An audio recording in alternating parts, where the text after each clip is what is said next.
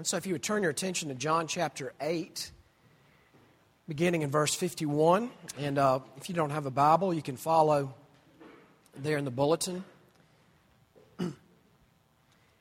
There's a pretty well-known British minister. He's been a pastor, writer, scholar named John Stott. And he wrote a book about preaching, and he said that he'll never forget this occasion when he was speaking at a conference. And right before the conference came, he got laryngitis. And I guess they had some amplification, but he preached in a whisper, and he was just going, oh no, of all days, of all nights, to get it now. And this was all planned for months. And he gets up and he preaches, and he just said, he thought about Paul's words. The Apostle Paul talks in the New Testament about when he came to a church and he spoke to them, he said, I did not come in eloquence, but in weakness. And God showed himself strong. And John Stott said, for years after that conference, he got letters from men and women who said they became Christians that night, of all nights. And I thought about that because my voice has literally gotten worse since 10:30. And all I can say is I'm sorry. I know it's not fun to listen to. You're probably thinking, I'll take the southern accent over that. But in our weakness, God is strong. And so maybe this is the very morning when something is going to come through that maybe had never come through. And this is plan A. God is operating on plan A. When you were coming up, did you ever do your mama jokes?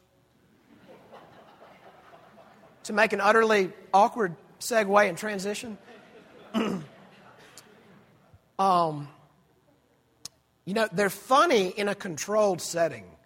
They're funny if you're with two or three people that you like and they like you, or if it's a comedian who does this for a living. These are usually the more ludicrous, the better. Your mama's so big that to get a wallet-sized photo, they had to take an aerial shot. That kind of thing. In real life, if you do one of these, it's like life-threatening. If you talk about someone's parent, that gets about as close to their heart of hearts as you can get. The wrong comment, especially a joke at a parent's expense, really gets where people live. That is relevant to this text. Now, not because Jesus is joking about anyone's parent, but the conversation that precedes this text deals with who really is your father. And if we read between the lines, before this text, I'm going to mention this in a little bit, there's actually a comment made, and I really think it's sort of one of a kind in the New Testament. It's a joke at some level about, or at least a put down about Jesus' mother, Mary. And what I want you to see is this, is that really gets where people live, but it doesn't become life-threatening until Jesus makes this last claim in this exchange, in this encounter. And it's not the comments about parents that almost get him killed. It's this last claim. And what I want you to think about is that on the one hand, this is the claim that absolutely pushed the people he was talking to over the edge. But this is the claim that really is simultaneously the most disturbing thing and the most comforting. It is simultaneously the most disturbing thing that could be true, but if it's true, it could be the most wonderful thing imaginable. It would be too good to be true. John chapter 8, beginning in verse 51. Truly, truly, I say to you, If anyone keeps my word, he will never see death." The Jews said to him, "Now we know that you have a demon. Abraham died, as did the prophets. Yet you say, 'If anyone keeps my word, he will never taste death.' Are you greater than our father Abraham, who died? And the prophets died. Who do you make yourself out to be?" Jesus answered, "If I glorify myself, my glory is nothing. It is my Father who glorifies me, of whom you say he is our God. But you have not known him. I know him. If I were to say that I do not know him, I would be a liar like you. But I do know him, and I keep his word. Your father Abraham rejoiced that he would see my day. He saw it and was glad."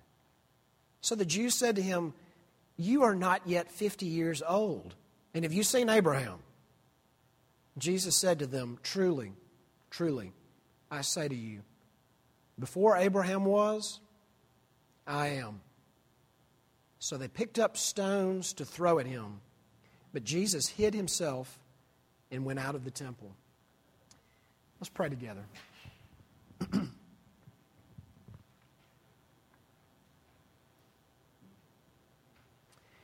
Our Father, we of all people need your word. We are not strong. We are not good. We change. Our hearts are naturally hungry and thirsty. And so you who are strong, you who give sight to the blind, would you show us yourself? You who feed with a feast from the banquet table, would you feed us now with your word? We ask this in Jesus' name. Amen. What I want to look at in this text is this particular encounter. But to understand this encounter in John 8, this is a long dialogue between Jesus and a group listening to him, a group of onlookers. And so I want to look at how did the encounter reach this point before we consider the point. And then after we look at how we've gotten to this point, then what does Jesus claim that seems even more inflammatory, kind of pushes the people he's listening to over the edge. And then after that to ask, all right, so what? So in light of these things, so what? All right, first off, how did this encounter get to this point? Because by the time we pick it up, you can tell it's already hot to the touch. Here's what happened. Jesus, you got this from the last verse, verse 59. Jesus is speaking to a group of people in Jerusalem. Now that is very important because all the earth belongs to the Lord. One of the Psalms says that. The earth is the Lord's and all that dwell therein. But there was something special about Judea. And then in Judea, the most special place was Jerusalem. And in Jerusalem, the most special place was the temple, where God chose his name to dwell. No place on earth like it. That's where they're standing. And I want you to think about this. Flag burning in the United States, very offensive. You can do it, but very offensive. But it would be one thing to burn a flag at a demonstration at night in Seattle. It would be another thing to burn a flag by the entrance to Arlington Cemetery. You know, as families are coming and going from laying, veterans of foreign wars to rest. I mean, you really would just about take your life in your hands if you did it there, because feelings are so high. Special real estate, right? That's the temple. And if there's any place that a Jew, period, but a Jewish leader or a Jewish teacher would really feel their Jewishness, their Judaism, boy, it would be that spot. That's where this encounter takes place. Now, what happened? We looked last week at Jesus standing up and he says, "I'm the light of the world." And right after that, the onlookers say this: you don't have a witness to what you're saying. In other words, you're making these big, grandiose claims about yourself, but it's just you talking. No one's there. There's not a second or third person to corroborate it. To which Jesus said, and this is all in John 8, Jesus says, well, my Father witnesses to it. Now here's the thing.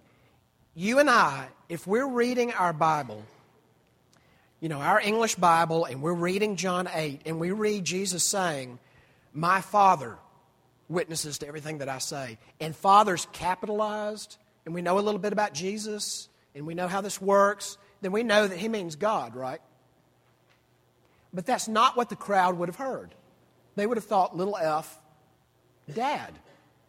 So he says, yeah, I do have a witness. My Father witnesses to me. So they ask, where's your dad? Because most likely by this point, Joseph is dead. And he says, you don't know my Father. And you don't know me. And then he says this: if you will abide in my word, you'll be my disciples. Now think about this. Think about that in this crowd are Pharisees and experts in biblical law who have sat under literal rabbis. And they were very biased about their rabbis. And they were literal disciples. In other words, not synonym for Christian. They were literal pupils who sat at the feet of a rabbi and learned from him as his students, his disciples. And Jesus stands up there, trained, and says, if you will abide in my word, my disciples, and you'll know the truth, and the truth will set you free. That's from John 8. To which the crowd responds, okay, first off, we've never been anybody's slaves, which is a strange claim because the big narrative in Jewish history was what? It was the Jewish people being enslaved in Egypt and then rescued from slavery through Moses. I mean, we heard some of that in the Old Testament reading, right? And they say to him, we've never been enslaved to anybody. Our father is Abraham. Now, it is hard to get across how big a deal Abraham is. I mean, think about this. In the Quran, the biblical name that appears the most, except for Moses, is Abraham. That's in the Quran. Major shadow of influence over the Middle East. To the point where when Jesus once told a parable about someone going to heaven, the way he conveyed going to heaven, he said that this man who died and went to heaven, he says he went to Abraham's bosom. And boy, to their ears, that would be, rest, heaven, home, identity. They would love that. Abraham, in some ways, is the man, the father of all these nations, especially the Jewish nation. Abraham is our father. To which Jesus says, no. Because if he was your father, you would act like your father. You'd think like your father. You would do what your father did. But actually, you do what your father does. And then they said this, and here's the dig. They said, we are not illegitimate children. Now, do you catch what they're saying in between the lines? When you lived in a day that thought a lot more about family and thought more in community terms, it's not just different individuals, and people conveyed history through oral, recollection, passing things down, it would be remembered by more than one person that Jesus' mother had him before she and Joseph were married. And they didn't have, the Charlie Brown Christmas special to explain it to them. They just knew that she wasn't married yet, and she got pregnant, and she had Jesus. Now, maybe that had sort of been socked away, and they thought well of Mary. Sorry. Ninja-like reflexes. Did you see that? That may be the most athletic thing I ever did, and I was in front of a crowd. That was awesome. Let's close in prayer. End on a high note.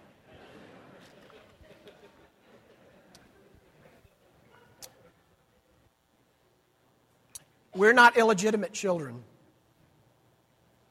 And Jesus says, you're right about that. Now, this is where the oven goes really high. Because your father is the devil. And you're not of God. And then they say to him, you're a Samaritan and you have a demon. Now, standing, a Jewish crowd speaking to a Jewish man in the temple in Jerusalem, that would be that's beyond throwing down the gauntlet. You're a half-Jew, which means you're a non-Jew, and you're demon-possessed. And that's where this text starts. So, feelings are high. What does Jesus claim now? Two things. And when he makes these claims on both of them, he says something that sounds like a rabbi, but it's very unique. It would be more customary for a rabbi to end with saying amen to a claim or to citing an authority. But Jesus twice begins his words by saying amen, amen. We translate it truly, truly. I say to you, it means, hey, all disciples, get out your notepads. This is important. The first thing he says is this. Truly, truly, I say to you, if you keep my word, you'll never see death. Now, here's the thing. Especially if you've grown up in the church or around the Bible, you hear that and you automatically go metaphorical. Because maybe you've kind of learned Jesus teaches that way sometimes, so that's just, They would take the words at face value. They were probably better with metaphors than we are. But they just hear a man say, truly, truly, amen, amen, I say to you, if you will keep my word, not another rabbi's word, not even keep the Torah, not even keep the biblical law, if you will keep my words that I walk around and say, you'll live forever. That's not what pushes it over the edge. Although they do say, okay, all right, we're validated. Do you see why we said that you're demon-possessed? That's crazy talk. I mean, Abraham died. He's the man. Abraham died. The prophets died. We can walk you to some of their tombs. And you're greater than Abraham or the prophets. And then what does Jesus say? This is the claim. Amen, amen. I say to you, before Abraham was, and it probably would have been okay if he said, before Abraham was, I was. And I don't get polemical very often. I don't teach normally and single out a group, but I will here because it's appropriate. If you've ever seen Jehovah's Witnesses walking through the streets, walking through our neighborhoods, we have been visited several times. They're very avid in going out, and which is commendable. But a major, major, major problem between the evangelical church and Jehovah's Witnesses, and this is why it would be regarded not as a denomination, but as a sect, is because, in some ways, of how they translate this verse. If you read this verse in their translation, and I'm not saying this in a condescending way, this is just being straightforward. It's a mistranslation. In their translation, it will say, before Abraham was, I was. That would have just sounded wacko. Now, lunacy did not carry the death penalty. You might be shunned or you might be neglected if you were a lunatic, but it didn't carry the death penalty. Blasphemy did. And they heard what Jesus, that's why verse 59 is so important, that when he said this sentence, people reached for big rocks to take him out. Horrible way to die. There was a woman stoned in Somalia last week. Horrible way to die. They reach for the stones when he says this. Before Abraham was, I am. That everything that you've read in your scriptures, in the law, in the prophets about Yahweh, that's who I am. And they try to execute him. Now, what are we supposed to do with that? And I want to think about a few things before we close. One is this. I want you to think about what Jesus left. In other words, if he is Yahweh, what he left. And this is something that we're going to think about and sing about a lot during Advent. One of the songs that I love, which is going to be sung at Lessons and Carols, okay, shameless plug, is Thou who wast rich beyond all splendor. And it talks about that this person who lived in royalty, who lives in bliss, who lives in wealth, leaves it. And the refrain is, Thou who wast rich beyond all splendor, all for love's sake, becamest poor. I mean, a few weeks ago, we got a dog. And we love this dog. And one of the stipulations, parameters, because Presbyterians have parameters. And one of the parameters was has to be from the pound, and actually has to be a mutt, which those usually travel well together. And so she comes into our house, and it's been fun. And sometimes it's easy just looking at Jessie to think, that was pretty great of us. The pound is chaos. She was just skin and bones when we got her. She's already filled out. And, now she's just like up sitting on the couch, curled up, looking at you, tail going. Maybe she's watching a movie. And you think, boy, what? Well, that's incredible. And you feel like, boy, I really did something. Like I walked into the pound and rescued this dog. What if you became a dog? And automatically, where your mind might go is, well, that's a ludicrous comparison for a man to become a god. For a man to become a dog. It pales. Because this is just a movement between creatures. For a man to become a beetle. For a man to become an ant. But the Creator, John 1 tells us, became flesh. And he did it. And what did he gain by becoming flesh? He's still flesh. He wasn't from all eternity flesh. And Yahweh, I am, became, what did he gain? What personal benefit? None. For love's sake he became poor. Paul says that though he was rich, for your sakes he became poor, that you through his poverty might be rich. Now that is what he left. Jesus has not always been flesh and bones, but he left and became it. What did he do? We looked at what he left. How about what he did? And here's what I want you to think about. He showed us in a way that nothing ever has who God is. I want to be careful here. If all we had been given were the Scriptures of the Old Testament, that would be lavishly more than we ever could have hoped for.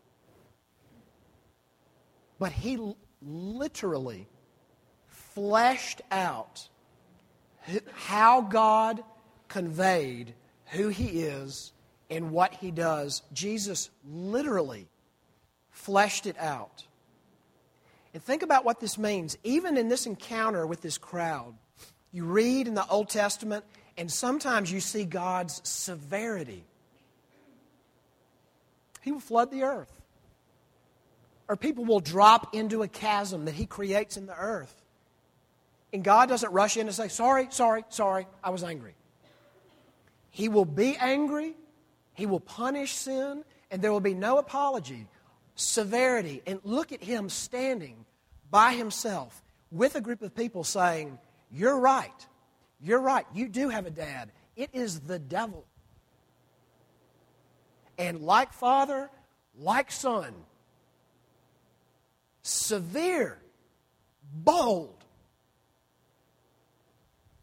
But what do you also see? I mean, in the Old Testament, sometimes juxtaposed with severity and wrath, punishment, unbelievable compassion, patience, mercy. I mean, think about this. If your pet, let's say if you have children and a pet, if your pet tried to kill one of your children, not hurt, not bite, tried to kill one of your children, and then, what if your pet tried it and then did kill your child? Would you keep the pet? Or would you put it down? Because here's what I want you to think about. As one person put it, all of us want an airtight argument for all the questions. You know, we want an airtight argument for the existence of God. And as one person said, God did not send an airtight argument. He sent an airtight person. And here is Jesus being both severe as God the Son. But what is He also saying? He is looking at a group of people that He knows is about to try and kill Him with rocks. A terrible way to die. People He made.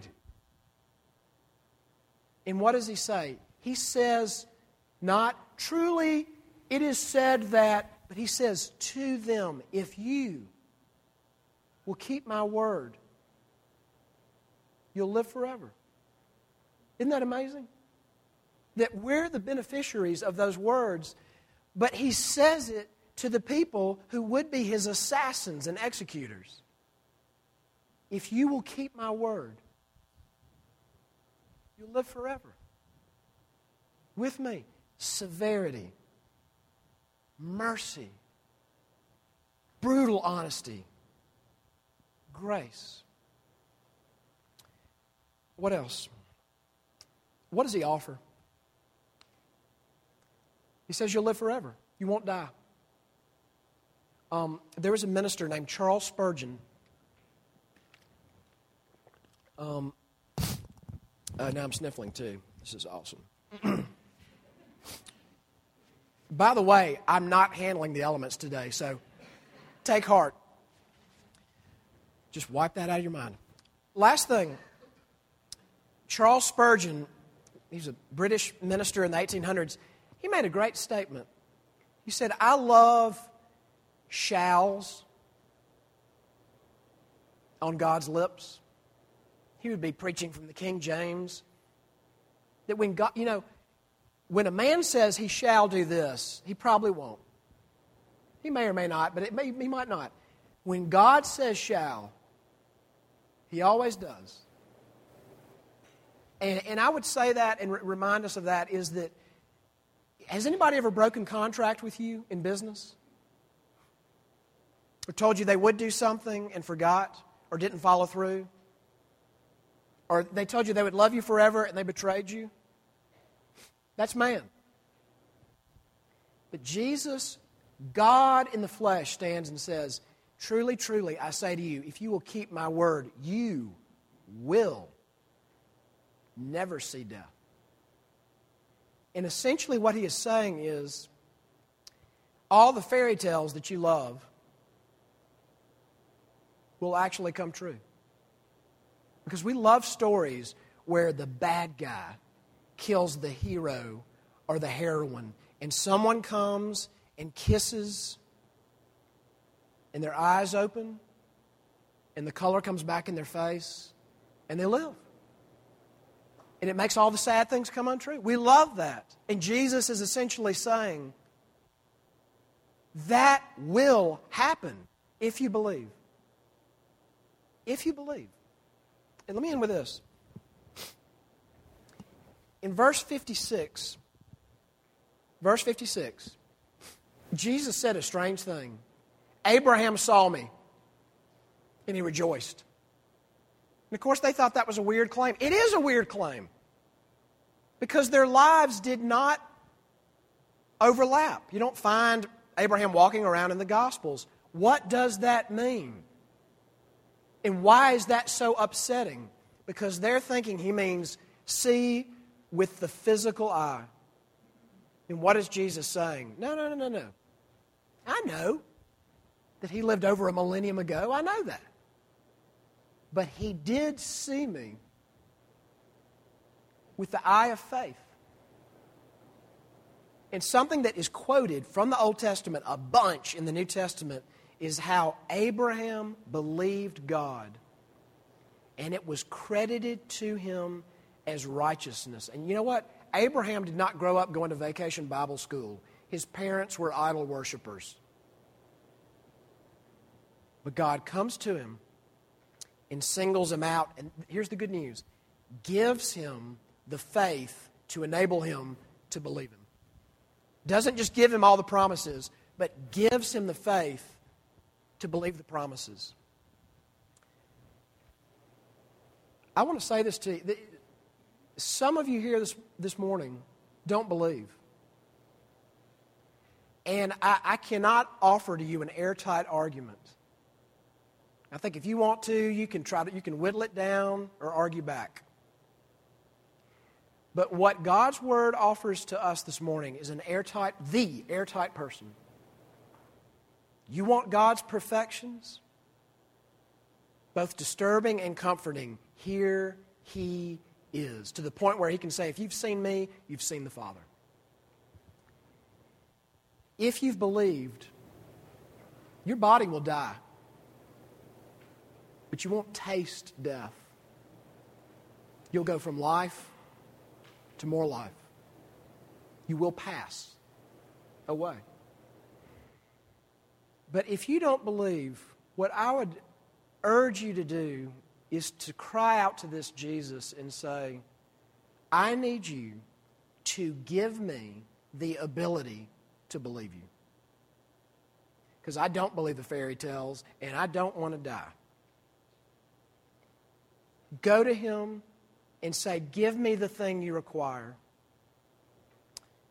And then brace yourself. Maybe not that moment, maybe not that week, but cry out to one who can give you the ability to take Him at His word. He is fully man, and He is fully God, very God of very God. Let's pray.